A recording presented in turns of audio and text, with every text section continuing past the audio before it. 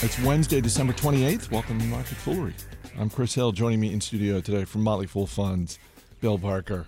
How you doing? I'm well. We're getting down to the end of the year. I don't know if you noticed. I've heard rumors. And I believe the last time you were in the studio, the prospect of Dow 20,000 was out there. And here we are, days later, still out there. Still out there. Dow 20,000 still hasn't happened yet. Going to happen one of these days. Or You not. You know what? Yeah, I mean, it doesn't have to. If the time frame is one of these days, I'm confident. I'll make that call. Yeah. I'll make that bold prediction. Sure, it's hitting 20,000 at some point. In the meantime, we're going to dip into the full mailbag. Let's start, though, with what happened yesterday with Fitbit. Shares up 8% on the news that the Fitbit app shot to number one in the iTunes store as the most downloaded free app. The Amazon Echo app was number 4, this having a bigger effect on Fitbit stock than Amazon's. But we were talking a little bit about this earlier today because some people are out there saying, well, this doesn't really mean all that much. Because if you're going to compare something like Fitbit, the device, to the Apple Watch, well, there's no point of comparison with the Apple Watch because you don't have to go to the iTunes store and download a separate app. It's all set and ready to go. But I mean, it means something. It has to mean something. Well, let's categorize it as a dead cat bounce for the moment. And I mean, Fitbit is trading at an all-time low. It was trading literally at the all-time low before this piece of data.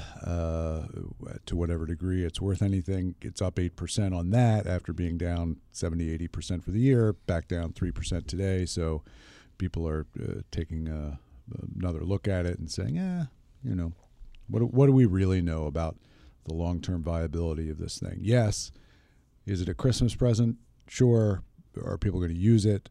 They download this beginning of the year, probably some New Year's resolutions, and come February, March, we'll see whether anybody's actually bothering to really use it or continuing to buy them. Fitbit, the company, really does seem like, I don't want to say everything is riding on their next quarterly report, but I think a whole hell of a lot is riding on it. Because if they don't come out in early 2017 with just a blowout quarter, then I think the drumbeat begins for, all right, where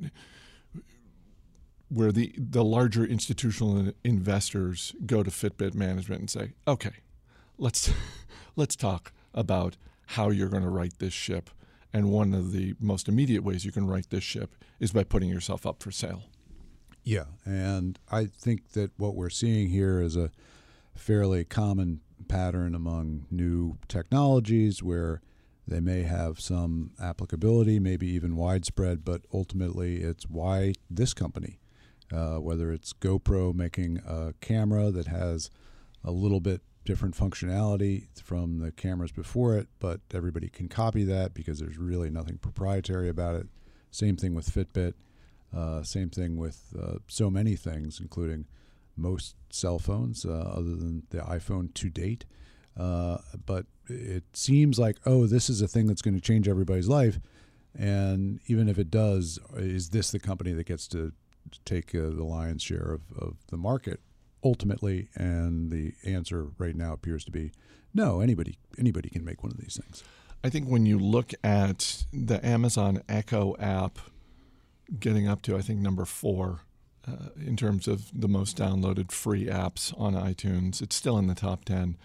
When you combine that data point with the data point from, it may have even been a full week before Christmas when the company announced that they had sold out of Echoes.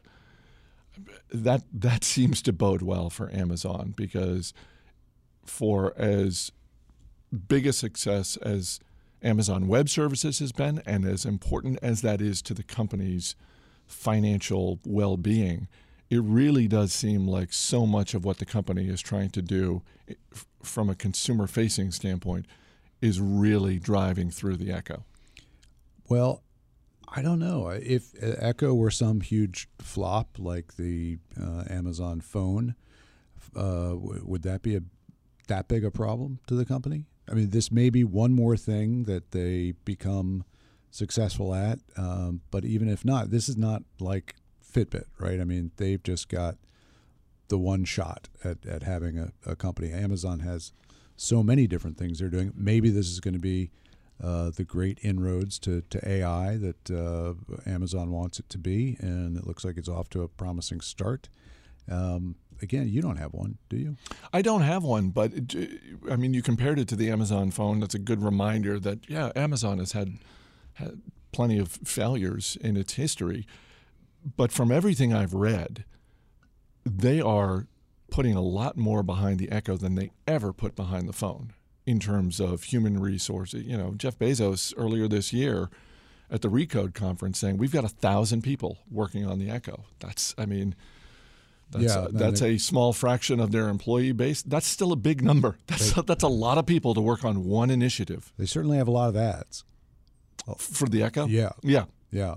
And I think that was successful in driving Christmas sales, and I think that running out of them, I don't know which way that cuts, right? I mean, you get some traction, some stories for that about how popular it is, apparently, but you also might question whether they played their cards perfectly. You know, if there were a lot more potential sales out there, then they just didn't have the product. It's possible. I mean, I was channel flipping over the weekend and came across the Steve Jobs movie with Michael Fassbender that was out last year, and I watched about 20 minutes of it or something like that. And one of the things that came up in the movie was the unveiling of the iMac and how it became the best-selling computer in America. And I was reminded that, right, because it was compared against individual computers. So Apple didn't sell more computers or didn't sell more iMacs than Compaq was selling of their total computer base. It was just this model. And it's a great story to be able to tell people. So you're right. Amazon got a great headline out of this. This device is so popular, they've sold out of it. Maybe they designed it that way because scarcity can be a pretty powerful agent when you're trying to tell a story. Apple did that for years. They were great about that. But to your point, that does cut both ways. At some point, you don't want the story to be, wow, we've sold out of this device. You want it to be, where demand is high and we're doing everything we can to meet demand. Well, and I think it's very different from your typical Christmas present or Fitbit type of thing where you just don't know what to get somebody. So I don't know. Fitbit seems trendy and useful and healthy and things like that. So why not get somebody a Fitbit? Maybe they use it, maybe they don't. I was going to say that can also cut both ways because if you're on the receiving end of a Fitbit, it's like, what? You're saying I'm out of shape? I'm not saying you're out of shape. When I buy you a Fitbit, that's what I'll be saying to you. Fair point. Don't hold your breath, I guess. But when I buy you an Echo, what am I saying to you? I don't know. I don't know. And maybe it's I'm out of ideas. I don't want to talk to you. Talk to this thing. If you've got questions, ask this thing. That's what I've heard from people who have an Echo and use it, is that one of the ways that they use it is for streaming music. One of the ways they use it is for news. But another way is, I guess you can use it to occupy your children, because your children can ask Alexa to tell them a joke.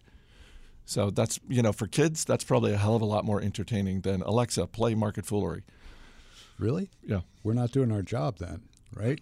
Is that our demo? Are we going Alexa, after the 5 to 10-year-olds? Play the best jokes from Market Foolery this week. Yeah, I don't think it slices that way. Could you tag things that way? That sounds like so much more work than we actually put into these podcasts. There aren't that many good jokes. It wouldn't take long. Yeah, that's true. That's true. By the way, I did get that question from a few people on Twitter and through email, listeners who got Amazon Echoes for Christmas, and they were asking, how do I get your podcasts? And that is literally all you do. You just, Alexa, play, and insert the name of the podcast, and it'll play. But we also have a stock skill at The Motley Fool, where you can build a portfolio, you can add or remove stocks to that portfolio, you can get a stock quote, and if you go to fool.com/Alexa, all the details are there. Oh my God, was that product placement right there? Well, for a free skill, yeah, I suppose it was. In the same way that this is a free podcast. Alexa, can you play like the podcast without Barker? Yeah. I mean, that's most popular request on Alexa every week. I'm not saying most popular, for the Motley Fool skill. It's cracking the top 10. Could you have somebody real on the podcast? Play that. Exactly. I don't want to hear about Hermie the Elf or Rudolph. Yeah. Well, I'm assuming that longtime listeners who are familiar with all the various personalities at the Motley Fool. Longtime listeners aren't listening anymore to this one. It's only the new people. I was going to say the longtime listeners have made up their mind about you and said, oh, and I'm sure, there are a few out there that are like, oh, Barker's on? That's great. I'm listening. And there are others like, oh, God, I skip. Go. Let's see what's playing on Industry Focus today. I'll listen to that. Back to the Fitbit and Amazon Echo apps and sort of the cause and effect. Another thing we talked about was just sort of the cause and effect of the sad stories we saw this week with the untimely deaths of George Michael and Carrie Fisher, and how not a particularly new phenomenon, but that then the ripple effect of that is that their works of art that they have produced suddenly become very popular. If you go on iTunes right now, 2 of the top 10 best-selling albums are George Michael albums. If you click over to Amazon, 3 of the top 10 best-selling books right now are written by Carrie Fisher, which Carrie Fisher, and you saw her one-woman show. Yes. I mean, Carrie Fisher, rightly so, known to the world as Princess Leia. But my gosh, if you just take a couple of minutes and read about her life and what she produced, a phenomenal writer, an incredibly humorous woman, and known in Hollywood as a pretty great script doctor. Yep. Just uncredited, she would get called in to work on scripts and to make them funnier or make them better.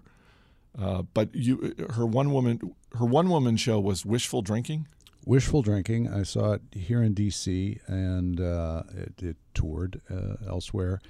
And HBO made a special out of it, which is very good, I think, at capturing the live show, the sort of energy of it. And it doesn't fully get it because she interacted with the audience in a very good way. She was able to, pick people out of the audience and bring them into the show, make them say a thing or two and play off of what they said and do it spontaneously. And I mean, she, I'm sure, had some go-to things like any improv, but she was very good at it. And, that's captured a little bit in it, but not the same way as the live energy of being there. So if you've got HBO, it's on there, HBO Go or whatever form HBO you take in, and Wishful Drinking goes into a lot of all of her life and parts of Star Wars, and there's a gentle mocking of her own performance in Star Wars, and you see things, and she raises things that you hadn't really thought of, sort of the way that she's got a bit of a faux British accent that comes and goes. In the movie, yeah. In the movie, at times she's got this little hint of a British, I guess, some sort of a British accent, but not always. Yeah. I think her first book was Postcards from the Edge, which got made into just a wonderfully funny movie starring Meryl Streep as the Carrie Fisher character and Shirley MacLaine as her mother. And it's just about her struggle in Hollywood and her struggle with addiction. And to the extent that can be humorously portrayed on film, which is a very real struggle that people go through, but it's wonderfully done. And that's just great performances from both Meryl Streep and Shirley MacLaine. Yeah, there's a lot in Wishful Drinking about her interaction with drugs and depression and her struggles, but done very humorously. And to tie this into business, of course, one of the big headlines in the business part of this is the way Cinnabon tripped up, trying to note her passing with a tribute that didn't go over very well. Yes, because lots of tributes on Twitter and Facebook and that sort of thing. And Cinnabon, which Cinnabon makes a pretty addictive product, I have to say. I mean, anytime I'm in an airport, well before I get to the Cinnabon, booth or whatever little storefront they have, You're smelling it. You can smell that amazing product they make. And I guess yesterday on Twitter, what did they tweeted like something like, rest in peace, Carrie Fisher. You'll always have the best buns in the universe or in the galaxy. And it's like, that's no. Well, and it shows. She may have been. This might have been a reference in Wishful Drinking to the hairstyle in the original Star Wars, which largely looks like Cinnabons in her hair. Yeah. I can't remember if she was the one that made the reference, but it's something Cinnabon had referenced to back on May 4th, Star Wars Day. May the 4th be with you. Yes. Also my son's birthday, and he's really into Star Wars. And so that's good. It's easy that way for me to remember. I was going to say, as a parent, I know where you're going with this. It makes it really easy to remember my kid's birthday. So anyway, there had been a picture tweeted out of, an outline of Princess Leia with a Cinnabon in it, where her hair buns were, and it was meant to be humorous and tribute, but I guess people took it as they're trying to capitalize in some way, and so it just didn't work. Fortunately for Cinnabon and the people at Focus Brands, which is the parent company of Cinnabon, they're a private company. Mm-hmm. I feel like if, given that this is the week between Christmas and New Year's Eve is year in and year out, the quietest on Wall Street, it's the lowest levels of trading, that sort of thing. I feel like that's enough that if Focus Brands was a publicly traded company, their stock would have taken a small hit. Yeah, maybe. Just a small hit. Maybe. I don't think anybody's going to, protest Cinnabon over this. There's just, you get your Twitter outrage and say, we don't like this, take it down, and people do, and then everybody apologizes. And then cut to a month later, you're in the airport and you smell that Cinnabon and you're like, okay, I forgive you. Yesterday on the show, Abby Mallon and I were talking about Lululemon, and Lauren Potdevin, the CEO, talking about one of the big pushes for that company is really growing the men's segment. Julia Robinson from Cheyenne, Wyoming, putting out a message on Twitter responding to our episode yesterday saying Lululemon needs to separate brands from menswear like Kate Spade did with their men's line, Jack Spade. I was unaware that Kate Spade did that, but I think she's onto something there. I think if Lululemon is truly looking to grow, I think that's an idea that makes sense. Well, you might shop there. I've never set foot inside a Lululemon, but they're not producing clothes for you yet, are they? Right. But at some point, if it's got sort of an athletic thing going. Yeah, my nephews are college age guys. They like their stuff. Right. So you could find yourself in there. I think that there's a place for them. Men's more sort of, I guess, if I'm trying to think, more the metrosexual than the lumbersexual side of the men's line. Yeah, guess. They're not going for comfort in the lumbersexual way. Right. I'm not seeing a lot of flannel walking out the door at Lululemon, I guess is my point. No, but I think that there is an audience that they can work with and would be well to do so. Under Armour seemed like a very hardcore men's brand once upon a time, and very sort of football and very oriented toward men from the outset, and has still got a lot of room to go to crack getting sales in their women's lines anywhere close to the men's lines. But it's nice to have that kind of a market to work on, and they're getting better at it. And I don't know. My daughters and my wife wear Under Armour. Responding to Julia's tweet about Kate Spade separating their menswear line with Jack Spade, a comment from another listener, Adam Lubert in Florida. If Lululemon copied and named it Jack Lemon, then Chris Hill and Bill Barker would be all over it. # grumpy old men. Well played, sir. I feel like, you're suffering by the association with me on this one. You know what? Are you considered grumpy other times of the week? Apparently no. It's really according to Adam. It's not, Chris Hill and all his guests. Yeah. It's just me. Although maybe, in comparison to Abby Mallon yesterday, people were like, she was great. He sounds grumpy. First of all, we're not that old. We don't have a problem with the grumpy part, Adam. It's the age characterization. How dare you? How about grumpy middle-aged men? Yeah, there you go. That works. Before we wrap up, we need a little help from the listeners because you are headed on one hell of a trip. Normally, when you're playing court tennis tournaments, it's here in D.C. or it's up in New York City or Philadelphia, Rhode Island, that sort of thing. You're headed where? I'm headed to Melbourne, Australia. In a couple of weeks. You leave in 2 weeks, so you'll have time to hit the Cinnabon in various airports.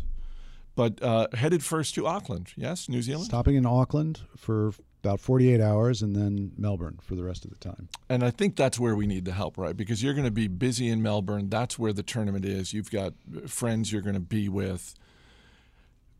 You've got plenty of stuff to do in Melbourne, but Auckland, New Zealand. Really, any good ideas for Auckland or Melbourne. I'll have more time in Melbourne to take people up on great suggestions than I'll have in Auckland, but I'll be on my own in Auckland for that time. And I mean, they're always whatever you open up TripAdvisor or 48 hours, and I'm sure there's some piece in the New York Times, 48 hours in Auckland, what you can do. And a lot of what I'll be doing is getting over the jet lag. I was going to say, that's one more thing for listeners to take into consideration. It's not just Bill Barker's adventure in Auckland. It's jet-lagged Bill Barker's adventure in Auckland. So it's like 24 hours, 20 hours, I guess, total to get to Auckland, getting there at 5:30 or 6 in the morning. I think I got to stay up, right? Oh, yeah, absolutely. So, where is the good coffee? Where's the coffee? And then where is other coffee? Because it's going to be a lot of coffee over the course of that day. And then at some point, where's the alcohol? Because then it's let's just cap the day with a nightcap and then a good night's sleep. Yeah, I can find that. wait a minute. It's not hard to find good alcohol, is it? It's never been hard for me, but. That'll probably be like in the hotel because I don't want to fall asleep at some bar. Like, I'm having my 1 or 2 drinks, and then you don't know. Maybe one of our listeners is going to be like, struggle back to the hotel. Maybe one of our listeners will come up with like, no, this is the bar you want to go to because they got some rooms in the back. You can just crash there. It's for the jet lag people. Marketfoolery@fool.com is our email address. If you have any suggestions for Bill Barker's adventure, either in Auckland, New Zealand, or in Melbourne, Australia. We'll take any suggestions. What about you? Marketfoolery@fool.com. What about this trip to Ireland? Is that happening now? That's hopefully going to happen, but that's still in negotiation on the home front. So let's focus on Auckland first. Let's focus on getting you. That won't happen until the summer if it happens. Summer of 2017 if it happens. But we got a long way. It's got to happen. Ireland. I'm working on it.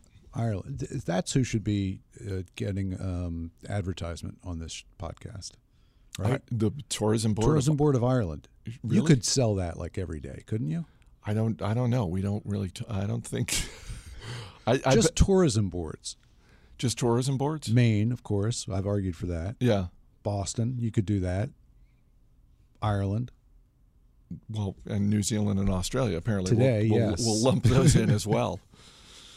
There's got to be like a visit newzealand.com that you can click around on. I'm sure there is. And should I be telling them to send you some advertisement?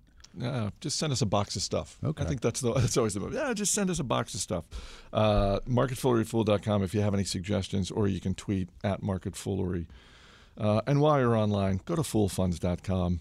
Check out what they got to offer there in terms of their articles, declarations, the free monthly newsletter, all of that from Bill Barker and his colleagues at foolfunds.com. Are we going to get you back on before you go, or well, definitely afterwards? We're going to need some business perspective from Down Under, and obviously one or two places that you actually ended up getting good coffee in New Zealand. Yeah, well, I'm here for, I don't know, it's 2 weeks till I leave. Oh. So you probably make the mistake of inviting me back before then. Well, it depends on what kind of comments we get after this episode. True. Thanks for being here. Thanks. As always, people on the program may have interest in the stocks they talk about, and the Motley Fool may have formal recommendations for or against. So don't buy or sell stocks based solely on what you hear. That's going to do it for this edition of Market Foolery. The show is mixed by Dan Boyd. I'm Chris Hill. Thanks for listening. We'll see you tomorrow.